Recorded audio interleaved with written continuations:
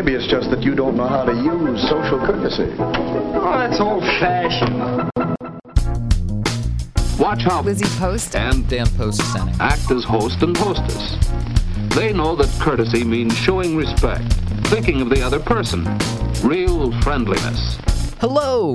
And welcome to Awesome Etiquette, where we explore modern etiquette through the lens of consideration, respect, and honesty.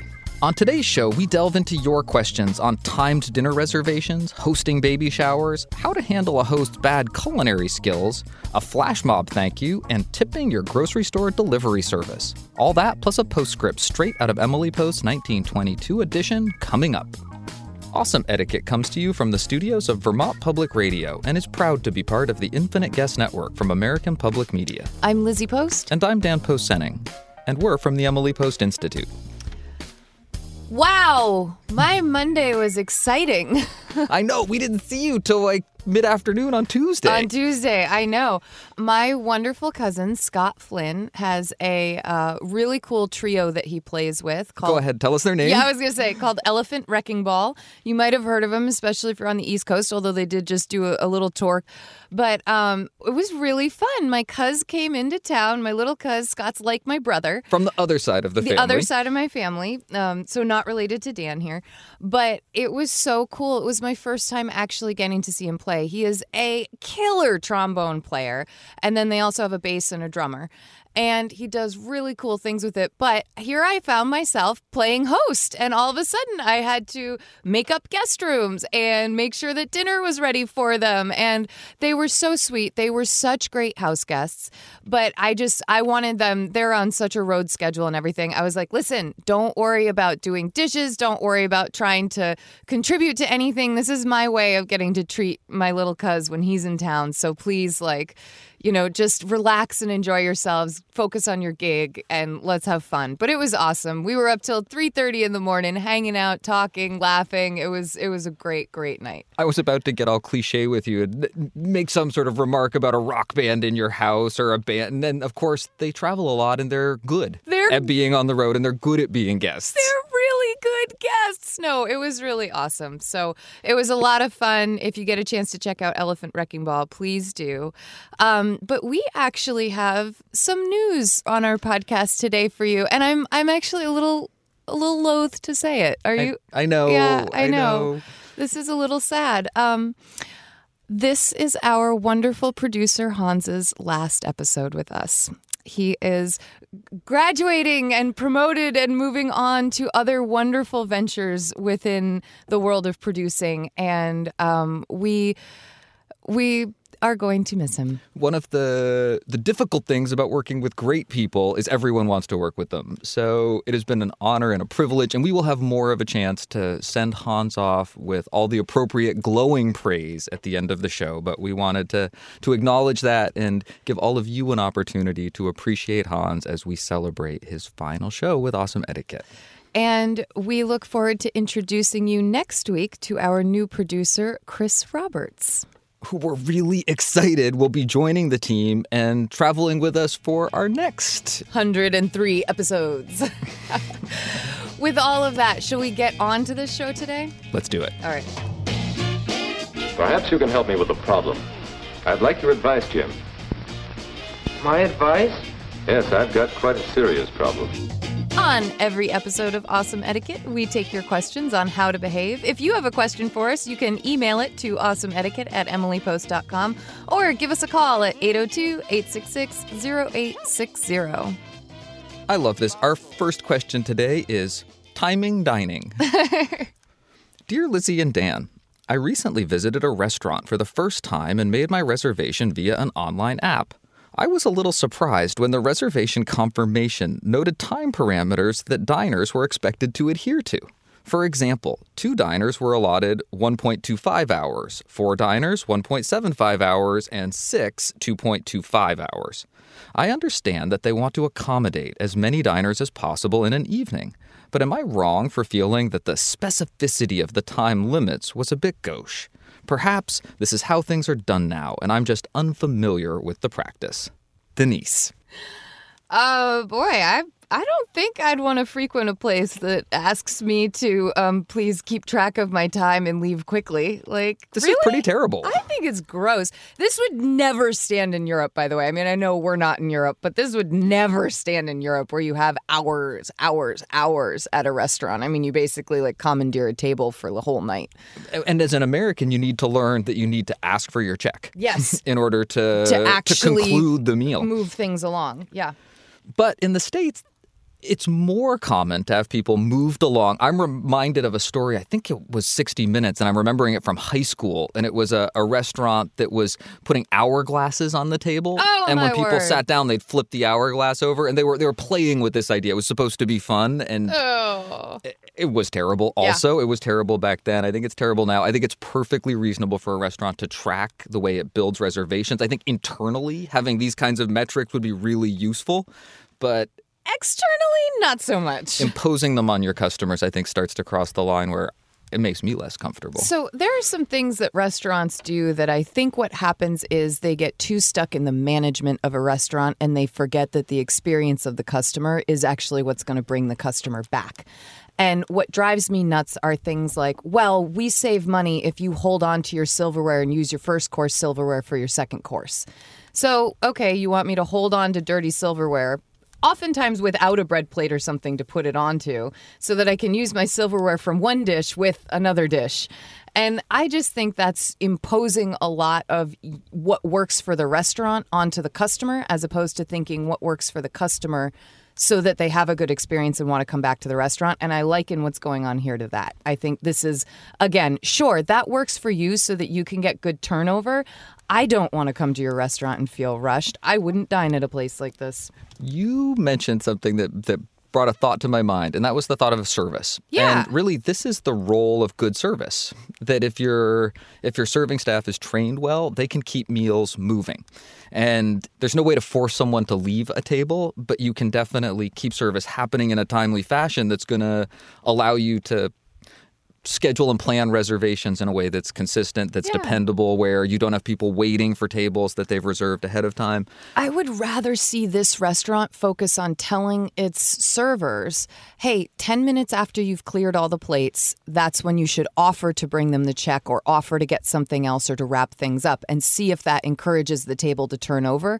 And if it doesn't, then ride it out. But I think the etiquette here is that I wouldn't go to a restaurant like this if this is what they were asking on the customer.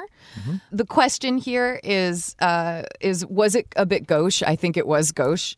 And is this just how things are done now? No, absolutely not.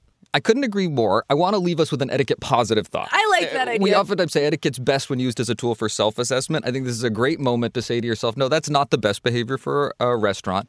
There are times where I find myself sitting somewhere and there's clearly a crowd behind me, and I will say, it's time to clear this table. Oh, it's time. We can have this conversation just as easily walking to the car on the drive home, and I can make the space available for a restaurant that's really going to appreciate that. No need to linger. Now, I'm not saying you have to leave. I'm just saying there are moments when it occurs to me to free up a space so a restaurant can use that table. Denise, we hope that helps and that you enjoy your next meal wherever you decide to dine. Ta-da! Baby Shower Blues is the title of our next question. Hi, I'm going to be a grandma, first grandchild, very excited. My son and his fiancé are expecting in October. This is my son's first child and her fourth. As soon as I found out, I told them my daughter and I would love to have the baby shower. My son's fiancé selected a date, which is a few months away. I received a text today that she'd like to change to a week earlier. No problem. She also asked where I plan on holding the shower. I told her my house, which she felt is too small. She also told my son that I need to get a hold of her mom to include her in the planning. I'm just a little confused. When someone offers and pays to have a shower for you, shouldn't you just be thankful and excited? Providing the list of invitees and showing up are the only two things you need to worry about. I guess my question is, should I be running things by her mother and including her mother in on the decisions for the shower? Thank you, Debbie. Debbie, let me start off by congratulating you on becoming a grandma. That is awesome. And from everything that I hear, I'm of course, not speaking from experience here, it is one of the best things that can happen in life. I continue to hear from my mother how much she loves her new role as grandmother for my nieces. I like that her first biological grandchild also comes with this marriage as 4 grandchildren total. So it's like instant grandma, hooray, like lots of grandkids all at once. I think that's kind of awesome. I do too. And it's normal and natural to be thinking about the best way to celebrate the newest edition. And I really like the way you took the initiative and said, I really want to host a shower for you. That is absolutely the appropriate and correct thing for close friends and family to do when they hear about a baby, a new arrival. Absolutely. As far as planning and including everyone, it is definitely a good idea to check in with the guest of honor about people that she would really want to have invited. And you mentioned that at the end of your question, that you're really hoping to get a list of potential invitees as well as her commitment to be there. So you're going to want to check her availability for that time as well as people that she wants included. And the other piece of information that your future daughter-in-law offered is wise also. If there's someone else who's intending to host a shower, I think it's a good idea to know that. You might coordinate with that person. It might happen independently, but it's definitely another piece of information that starts to complete the puzzle. Sort of. There's some old tradition that's bringing in a thought right now, and that's that mothers of pregnant daughters don't throw showers for their daughters because it looks like a grab for gifts. Yep. So traditionally, you don't have a mother host. In fact, you might not even have the husband, future mother-in-law. The future mother-in-law host. That even might be a close connection. But today we say that because people live so far away, really anybody can host a shower. And so it's not inappropriate to think about co-hosting with the mom-to-be's mother. Mm-hmm. And that's something that you might want to consider. I understand, though, where Debbie is coming from, that here she's planned a party. She's, being thoughtful and generous with her time and her expenses. And here she's kind of being asked then to do something different and include someone that she hadn't really planned on including from a hosting perspective. And I do think that starts to feel a little bit like toes are being stepped on, or like this generosity that you're extending is starting to be controlled by someone else, which makes generosity not quite feel as well received. And I think that what I would really make sure to do would be to talk to my son about how things are going. Where is his wife right now? I mean, we are dealing with hormones, and sometimes that can bring up expectations or thoughts or hopes. And they're just tied a little more emotionally than they normally would be. So it's good to check in with someone who's really close to mom-to-be and say, how is she doing? Is her mother someone who really wanted to throw a shower, maybe couldn't do it on her own, and so a joint shower is a really nice thing to offer? Is there a way that this could be approached so that it doesn't feel like your hosting toes are being stepped on? There's one other little point in the question that I think speaks to that guest of honor maybe stepping a little over the line with her asks here. And that's the idea that she suggested that the house might be too small. For this party. And definitely as a host, I'm thinking about how I can do everything I can to make the guest of honor experience as good as possible. As a guest of honor, there are definitely some little indications here that maybe you're starting to make asks of the host that, like you say, start to feel like demands and can really start to turn the way that party feels or is meant to feel in a subtle but important way and takes the attention away from the place that you want it. And this is one of those really delicate places because you have a guest of, it's not just a party at Debbie's house. It's a party for a guest of honor. And so you both, I think what would have worked from the beginning would be to say, let's name mom-to-be something. Kate, I could fit 25 people in my house for this party, so please send me your guest list with 25 names or 30 names, assuming that about 5 aren't going to be able to come to the party. And I think that would have been a good strategy for letting her know about how big you could host at your house. It is an option. I could see a suggestion being done of, if the party could only be 25 and I really have 40 people, and even that's starting to be a really big baby shower, just so you know. That could be approached in a delicate way, but I also think you really do have to look at the fact that someone is generously offering to throw you a shower. Just let them throw the shower that they can throw. I couldn't agree more. The other question that Debbie asks is, should I include her in all of the decisions for the shower? And the answer there is clearly no. You want this to be something that is a pleasant surprise.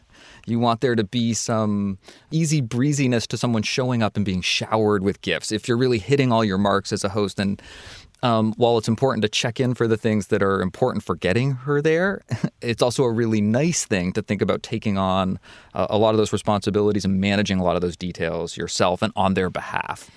So what do we think that Debbie should do at this point? I think she should have a conversation with her son and at least kind of get a feel for the lay of the land, kind of what's going on with mom-to-be and mom-to-be's mother. You know, is this the time where she says, okay, you know what, this isn't exactly how I'd like to do it, but let's invite the other grandma to be a co-host and see what happens. And it might be that this party becomes something very different from what you thought it would be, and that's okay. It also might be that you say, you know what, guess what? You can have more than 2 baby showers. And grandma of mom-to-be might, or mom of mom-to-be, other grandma-to-be, there we go, might host a shower that has, you know, more of her family and her friends that want to support this lovely couple and their first child together. If it seems like the other mother's shower would be very different from the one you're throwing, you can always say, you know what, let's just have 2 showers. It's perfectly appropriate to do so. We can kind of keep it as 2 simple parties then, and it looks like it'll make the planning a lot easier and be, I would kind of say, done with it. Yes, maybe, depending on the reaction you get. Absolutely.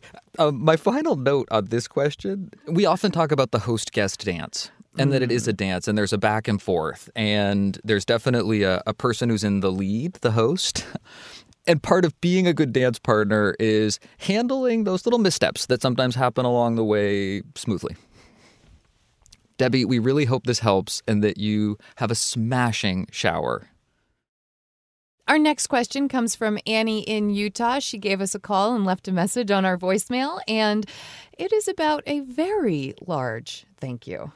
Hi, Lizzie and Dan. This is Annie from Utah. I'm a native Vermont that I've been displaced for a while.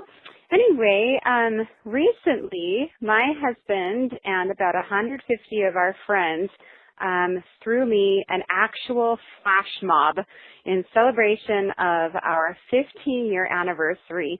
My husband re-proposed. It was fully choreographed. It was amazing, very, very exciting, and pretty much the best thing that's ever happened to me ever. What would be an appropriate way to thank all of these people? I was so moved that I really would like to write them individually to tell them what their involvement in this project has meant to me. And at the same time, I'm like, maybe that might be biting off more than I can chew. I have expressed my heartfelt gratitude over Facebook.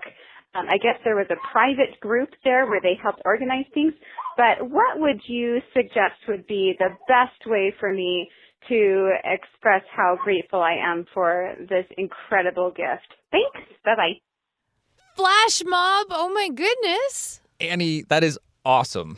That is truly a well-done anniversary, we should say. That was awesome. And talk about some new territory for etiquette.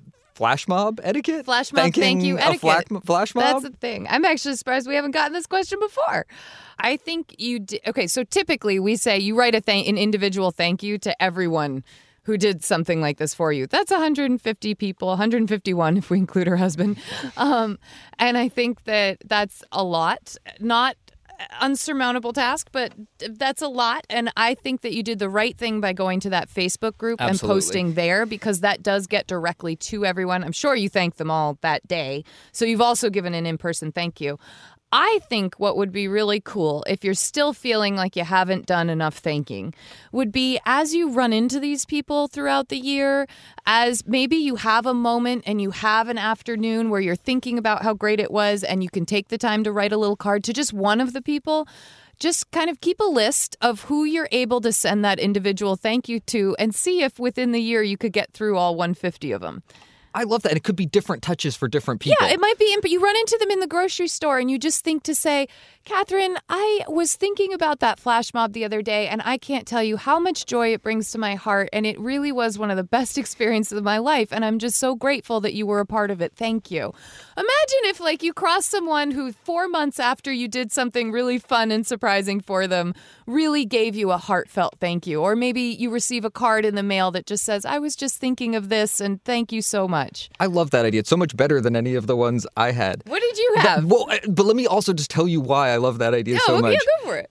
I liked the spirit of in those moments when it occurs to you. Because I always think thank yous are the best when they come from that inspired place, when you really mean it, when they feel genuine to you. And when you have that thought, when you've got that moment in an afternoon, maybe it's an extra 15 minutes at work or you're sitting at home in the evening and you are thinking back and remembering how cool that experience was, it's the perfect moment to pick up the phone, jot that note down. Just some way of reaching out.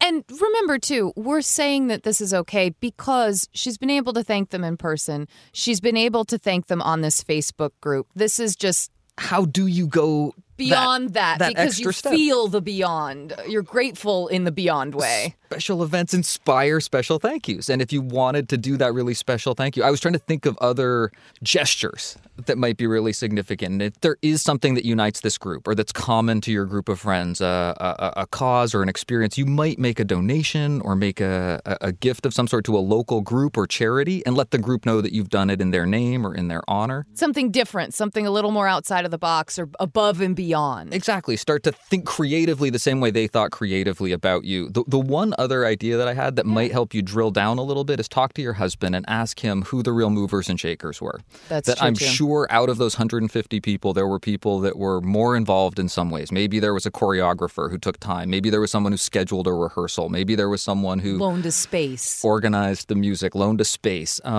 Get a list of those special players or get some idea of who those characters are and maybe make an effort to connect with them in a slightly different way than you would with that general thank you that went to all 150. Annie, one last thing that needs to be mentioned is we, of course, love the fact that you are a Vermonter living in exile in Utah. We got a kick out of that. But Vermont misses you. We hope you get a chance to visit again soon. And we hope the next 15 years are as good as the last. But there's more. What's that? More questions coming up. But first, a word from our sponsor.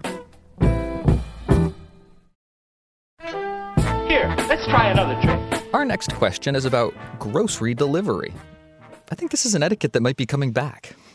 Right, because this used to be a real thing, and now it's a thing again. Dear Dan and Lizzie, my fiancé and I just moved to New York City, and although we've only been here a week, we're already discovering how many new apps and online services offer delivery right to our door. We decided to try out a grocery delivery service. In fact, just a few minutes ago, a friendly courier dropped off our week's groceries in 3 neat packages. As I answered the door, I realized that I hadn't thought at all about the tip. The only cash I had was a $10 bill, which I gave him. But as I did, I wondered if $10 was really too much, especially considering that the service charges a delivery fee of $5 or $6. In this situation, is tipping expected? And if so, how much is appropriate? One possible complication, this grocery service also offers the option of unattended delivery, an option that would make it impossible to tip, as the bags would be left at our door without any personal interaction. Does the availability of unattended delivery signal that tipping is inappropriate, even when the delivery is attended? Best, Claudia. Claudia, I think this is it's a cool etiquette question because it's kind of like Dan was saying, it's like a retro etiquette question. Grocery delivery really used to be a thing, and now it's come back. And I think it's really cool, receiving Blue Apron and stuff. I think any ding, food ding, ding. that shows up at your door is pretty darn cool.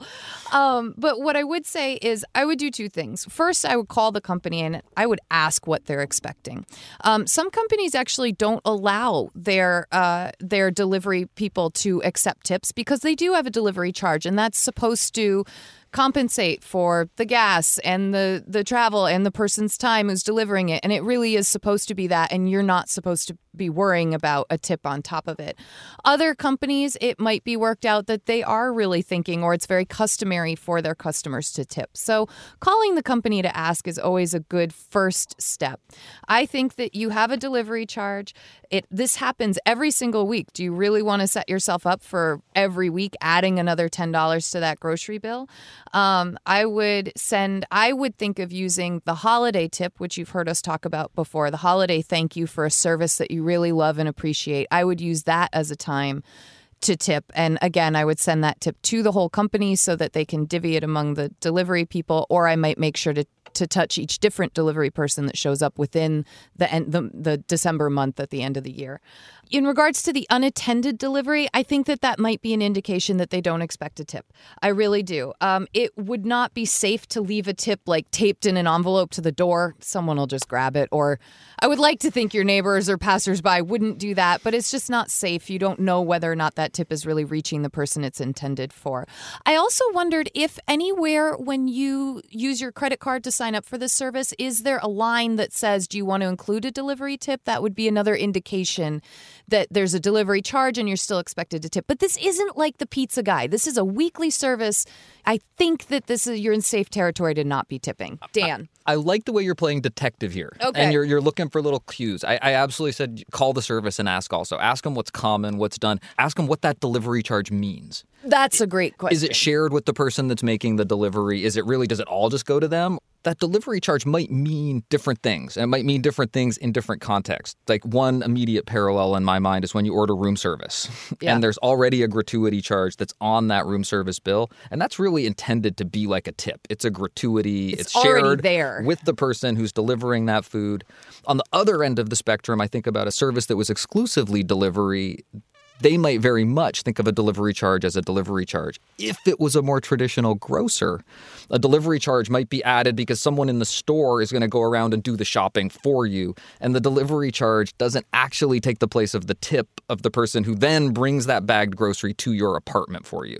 So calling the company and finding out what this delivery charge stands for really is kind of an important step when working with a new vendor like this. Absolutely. And again, I like the way you're a detective, the way you're looking for clues. And for example, the fact that a company offers unattended delivery starts to indicate that delivery charge is the gratuity for the person who's bringing it, because there is no opportunity for the other thing to happen. So really, at the end of the day, Claudia, this is a little bit up to you. I would say do a little bit more detective work and call the company, kind of find out what's expected or how that delivery charge is parsed out. And then you can decide on your own whether or not to leave a tip. And in that spirit of it really being up to you, let me be that other little voice in your ear that says, go ahead and give them a tip. And it might not be that full $10. You might know that delivery charge really is the bulk of your tip. That covers what you want. But $1 or $2 for the person that's actually standing there, a little something truly extra, something not expected, a real gratuity, something that you do to show your gratitude. One last thing for you to think about, Claudia, is also take into consideration, do you live on a, 6th-floor walk-up? Or is it, something where it's really easy to deliver to you? And that's one thing I know in New York City, it's a really good thing to think about. So consider also where you live and what extra steps they may or may not have to take. If they just leave it with your front door guy and that's it, then I really might not worry about leaving that tip. And so at the end of the day, what Dan and I are really trying to say is this truly is up to you once you've done a little bit more investigative work. Enjoy New York City, enjoy all the wonderful delivery options that you have, and enjoy getting really comfortable with when and when not to tip. Our next question is titled, Crouching Meatloaf, Hidden Pepto. And we did not come up with that, by the way. That was our listener who came up with that, which I thought was super clever.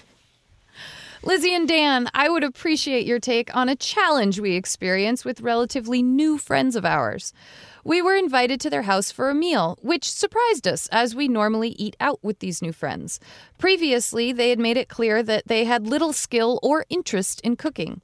It was great to spend time with them in their home, but the food was, to be charitable, not good. A few months later, we had a similar culinary letdown at their house. The next time was a last-minute invitation, and rather than risk certain disappointment, I said that I had already prepared an entire meal and would be happy to bring it to their house for us all to share. While this worked, miraculously and coincidentally, having an entire meal ready to go next time they invite us for dinner doesn't feel like a viable strategy. We're loath to confront them, and as parents of young children, it isn't always an option to head out for food. What advice would you give? With warm regards, Crouching Meatloaf, Hidden Pepto. Ooh. This is such a rough question. We like you so much, but you're bad cooks. And there's no easy out No. to this one. There really isn't. And clearly this couple is trying to venture into new territory. Like, I bet they were talking at home like, oh my gosh, we gotta get on there. We need to be able to invite people over and serve them food, and let's learn to cook. And it's so nice to spend time with them, but we can't afford to eat out all the time. We should make an effort to do some of this at home. You can hear all of the Right? the possible and good reasons why someone might change up the norms in a relationship and try something new, step out of their comfort zone. And unfortunately, you have been asked to step out of their comfort zone with them. But maybe fortunately, there's room for some growth here. I would not advise talking to them about the quality of the food they're serving at your dinner parties. Never gonna be a good idea in the world of etiquette to do that. Thank you so much for inviting us over to dinner, but I'm terribly sorry you don't know how to cook. Lizzie and I are laughing and groaning at the same time because this really is one of those situations that's both comical and difficult. Yes, sorry. If you were incredibly close, you might be able to bring it up in a way that showed some good humor.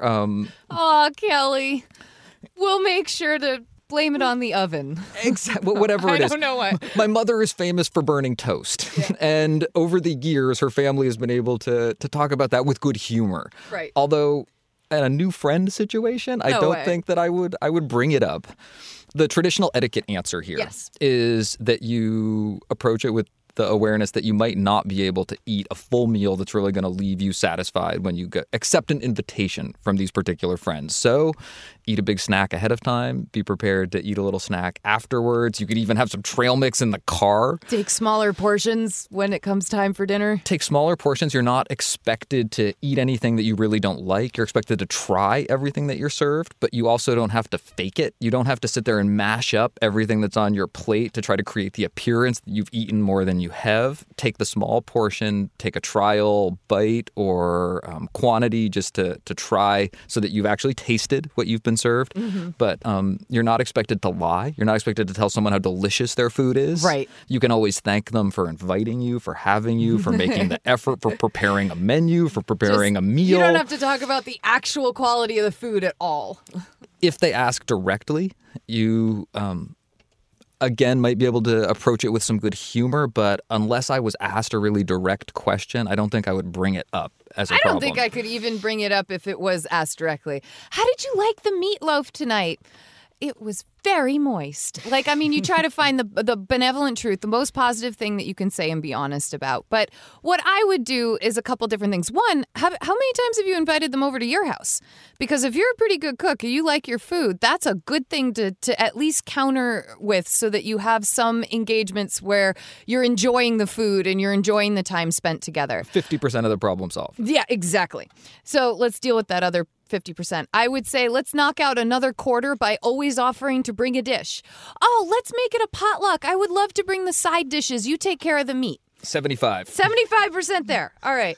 I would also get talking with them about cooking. So you guys told us before you didn't really love to cook, but I'm seeing you're really doing a lot in the kitchen. Cook together. You know, I would love to cook with you, or I would love to share some recipes. But get talking about them with cooking. You can bring up ideas and resources that you love. Maybe there's a website or a cookbook that you could introduce them to or loan to them so that they do get good ideas. Those would be starting points for how to handle this. And if it doesn't ever get better, well, maybe this is a couple that you just start saying, hey, let's go play dodgeball together. I was going to say bowling. Yeah, but like something that doesn't involve food. Well, Crouching Meatloaf, Hidden Pepto, we truly hope that the next time you write in, your title is Life of Pie. Good pie. You hear that? She says you're not as rude as you used to be. What do you know? Thank you for your questions. You can send updates and comments to awesomeetiquette@emilypost.com, or you can reach us by phone at 802-866-0860, or you can reach us on Twitter and Facebook. Just use the hashtag #AwesomeEtiquette so we know you want it on the show.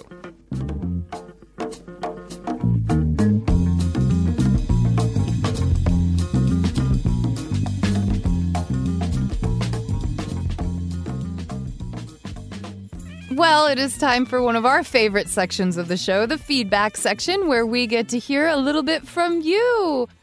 And this is the last feedback section that Hans will be doing. Hans, welcome back to the show one last time. Thank you. Thank you. Well, no, a big thank you. And I know our audience thanks you as well. This feedback section is a lot of fun. Well, I want to thank the audience right back through this microphone right now. Thank you, audience. No, everybody's been amazing. It's been an amazing, amazing ride to be a part of this. And I know that Lizzie and Dan say it all the time, but this is my favorite part of everything that we do, because hearing from everybody and knowing how it impacts people has just been the greatest gift of doing this show. And it's just thank you to everybody. I just wanted to take a second to say that. Aww. on this last moment. So with that said... Yeah, what do you have for us today? So I want to focus today. We got some feedback from a woman named Karen, who was responding to episode 101, which was a question. We had a question in 101 that was book club blues. And so this was a question from someone who had a long-time book club. I think 15 years they've been running this book club. And they had invited a new person who had started recently with the book club. And this person had started to dominate the conversation, was interrupting people, not letting other people finish, jumping in when people would take a pause to think of something. So the question asker, who was named Stymied, was the moniker. They had led conversations about how to deal with each other, how the rules and what they wanted their group dynamic to be like, but it wasn't helping, and so they were really confused. And your advice to Stymied was have a conversation, talk it out. So Karen wrote into us with her perspective on book clubs, and I wanted to focus on this today to talk it through with you guys. So Karen said, I love book clubs and have found that they are usually not as orderly as those who don't attend book clubs might think. There's usually a good amount of wine and food involved, and conversation can and should get lively. When things get out of hand, as they do during a good discussion, it can be controlled by the host or any book club member. We resort to the symbolic talking stick, which can be anything on the table, like a salt shaker, a spoon. Only the person holding that object can speak. So the person holding the talking stick shouldn't be afraid to enforce their rights. A good old, hey, I have the spoon, can break a lot of tension. I think having a private discussion will surely hurt the offender's feelings. A good host should not be afraid to speak up in the moment and implement some rules, since suggestions aren't working. I totally think that the things Karen has brought up are really valid. There are a lot of good discussions that are rousing, that are fast-paced, that are people jumping in. And if that's the dynamic that the group's okay with, I think that's wonderful. But we really didn't get that sense from Stymied. And what Stymied had talked about was that she did try in the moment to correct I believe the character we used was Molly, Molly's behavior, and say someone else was talking, or I'd really like to hear Joan finish. And so she was doing those in-moment corrections. They had discussed as a group what the expectations for the group were. And I think that it's really important to recognize that Stymied had gone through all of that. They didn't mention the use of a talking stick. And I think that would be possibly a good physical reminder to someone like Molly. And I think that could be a really easy thing to turn to. Molly, Karen has the talking stick right now. But I think I can understand Karen's perspective of that a private conversation might be something that would hurt Molly in this situation. But I also think that Stymied had done enough in-group work that it was time to be able to say that's an okay thing to do. And I recognize it as an escalation. If you escalate to that private conversation to address that issue and you do it well, I think then you're also escalating your etiquette. you're taking your good hosting behavior to that next level also. But it does require an awareness that you're crossing a line of propriety, decorum, to ask to have a difficult conversation with someone, to bring up something about their behavior that isn't good. Potentially awkward, potentially potentially awkward. So I think in the future, I would definitely add to our answer the idea of bringing in a talking stick as one more kind of half step before having that private conversation. So Karen, thank you so much for giving us that suggestion. Well, now, wasn't that better? Look at the effect of a little politeness.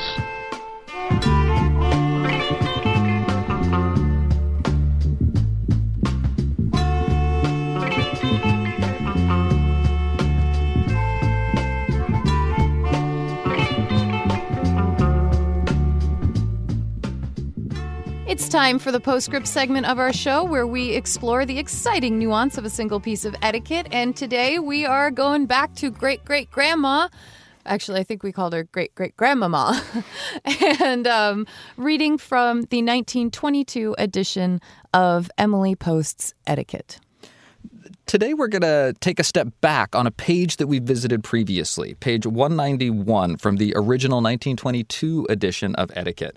And previously we had looked at this section around changing trends at the dinner table. And we started off by looking at a very Baroque dinner table. It's one of our favorite sections of the book. And I want to take a step back to the top of the page and to describe the dinner table of yesterday. All of us, old enough to remember the beginning of this century, can bring to mind the typical and most fashionable dinner table of that time. Occasionally, it was oblong or rectangular, but its favorite shape was round, and a thick white damask cloth hung to the floor on all sides. Often as not, there was a large lace centerpiece, and in the middle of it was a floral mound of roses, like a funeral piece exactly, usually red. The 4 compotières were much scrolled and embossed, and the 4 candlesticks, also scrolled, but not to match, had shades of perforated silver over red silk linings, like those in restaurants today. And there was a gas drop light, thickly petticoated with fringed red silk. The plates were always heavily jeweled and hand-painted, and enough forks and knives and spoons were arrayed at each place for a dozen courses. The glasses numbered at least 6, and the entire table was laden with little dishes and spoons. There were olives, radishes, celery, and salted nuts in glass dishes, and about 10 kinds of sugar plums in 10 different styles of ornate and bumpy silver dishes.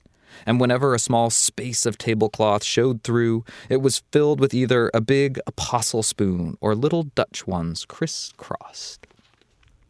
That is a very elaborate table they are describing. Bejeweled plates and like chandeliers or gas lamps, I guess, with like special shades on them with fringe and overly Baroque silver and china patterns and salted nuts to fill in the gaps. I know. I'm like, so you're going, the table, you can't see the tablecloth anywhere. I love the fact that right when Emily started writing, this is what really changed. We let go of all of that stuff and instead kind of became a minimalist table with just the practicalities of what we need. And I think that makes so much more sense.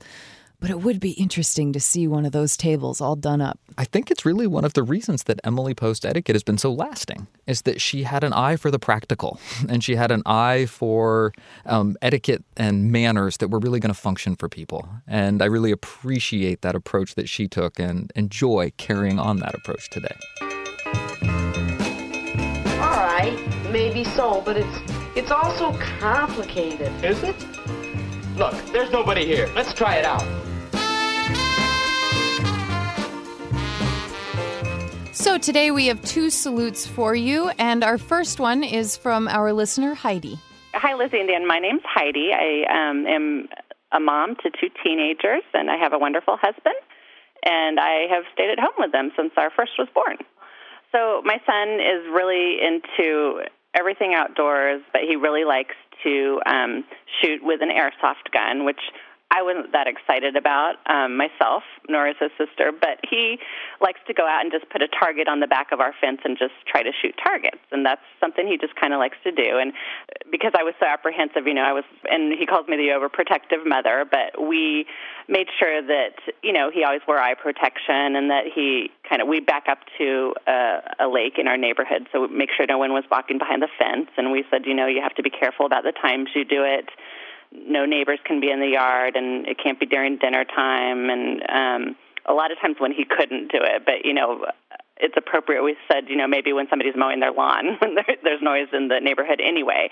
So he doesn't always like that answer and kind of rolls his eyes. He's 14, and everything we say kind of gets eye rolled at a lot. But one day it was on a weekend, and he came down with his airsoft gun, and I just said, are you going to go outside? And he said, yes. And he said, I was going to go yesterday, but the house 2 doors down was having an open house, and I didn't think they'd appreciate it. And I guess we were really shocked because, first of all, he usually is arguing with us about if he can or can't do it. And the fact that he noticed somebody else before himself, there was no eye rolling. And in fact, the eye rolling was, Mom, it's not that big a deal. I just didn't, because I was praising him. I was like, oh my gosh, that was such a good decision and that kind of thing. But he really, I thought it was great for a 14-year-old to think about that. I didn't even know there was an open house. So, the fact that he noticed, and, I always am a big one about think of the others around you before you take an action. Make sure that it's not impacting someone else. And so I was really proud that he did that. Heidi, I love your salute. I was that preteen who wanted a BB gun so bad and entered a long negotiation with my parents about the responsibility, and I could feel your son. And I also just so appreciate your work as a mother and that awareness that your son is not just looking for those limits so he can walk right up to them, but is understanding where the rules that you're trying to put in place come from, and that he, on a deeper level, honors and respects those places. And what a treat it must be to be his mother. And thank you for sharing that salute with us. I like that he thought about the house a couple doors down. It wasn't just the neighbors right next door having the open house. It was a couple doors down. And then I love the part that he plays the cool teen. Mom, this is not a big deal. Like, don't worry about it. I got it. Like, I love it. I love all of that. Wonderful salute, Heidi. Thank you so much for writing in. It's time. And now we need to offer a very special salute of our own that's goes a little beyond our usual salute on the show, which is for a little point of good etiquette that makes someone's day a little better. We need to salute our producer, Hans Buetow, who has not only been a part of the show since the beginning, but was there at the beginning, was part of the beginning of this show as a concept, and was really instrumental in bringing it into being. Hans, I remember the first conversations that we had after being on Dinner Party Download, and Dan and I would come back from the studios each week saying, boy, I wish we had our own show. I wish we had our own show. And then this magical man called, and all of a sudden he was saying, would you like your own show? And is this something you'd want to do and develop? And I think it would be really cool. And I think we could really do this. And Hans really is the one who breathed life into this idea and made it happen. And it is, without him, we would not be here, I don't think. And it's made a dream of ours come true. And I think for that, we will always be eternally grateful, and you will always be a major part of the show, no matter how far away you are. I couldn't say it any better myself. And I will pick up from the emotional place my cousin left off and wish you well on your future endeavors. It's something I often say to the business seminar audiences that I get to talk to.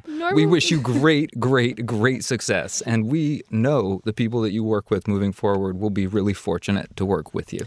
I just want to say that I am tearing up, but my cousin Dan, who is always the pillar of strength, has never tears up on our show, and he is absolutely sitting here with I'm a little emotional. With tears in his eyes. And this is, we are really excited about our next step, but this is, Hans, you've made a really big difference in our lives. And I think that is what we are really feeling here now. And it's something that we are never going to forget. And so thank you. Thank you for being our champion. And thank you for guiding us through and making us better at something we always wanted to do.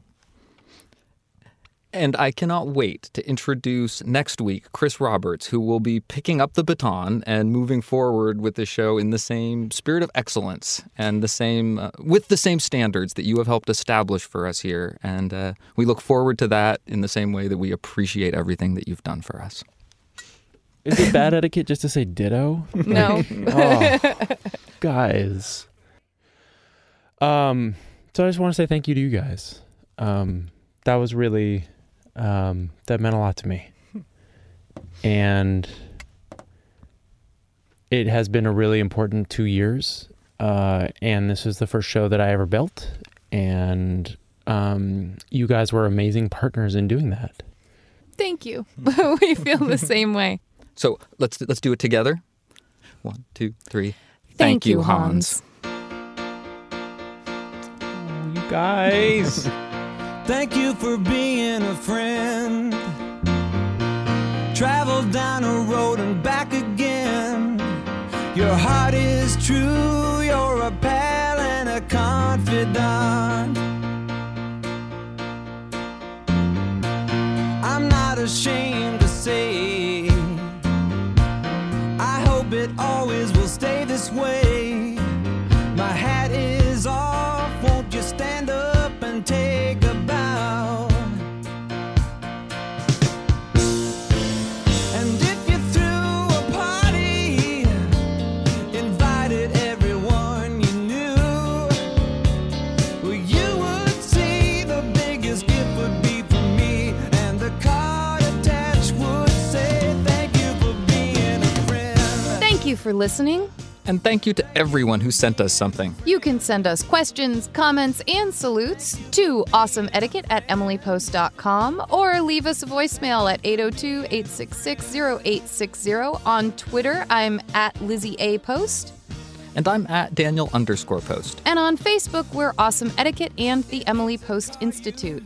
Help us out. Subscribe on iTunes. And if you love the show, leave a review. Our theme music was composed and performed by Bob Wagner, and our show today was produced by the wonderful Hans Buetow. I'm not ashamed.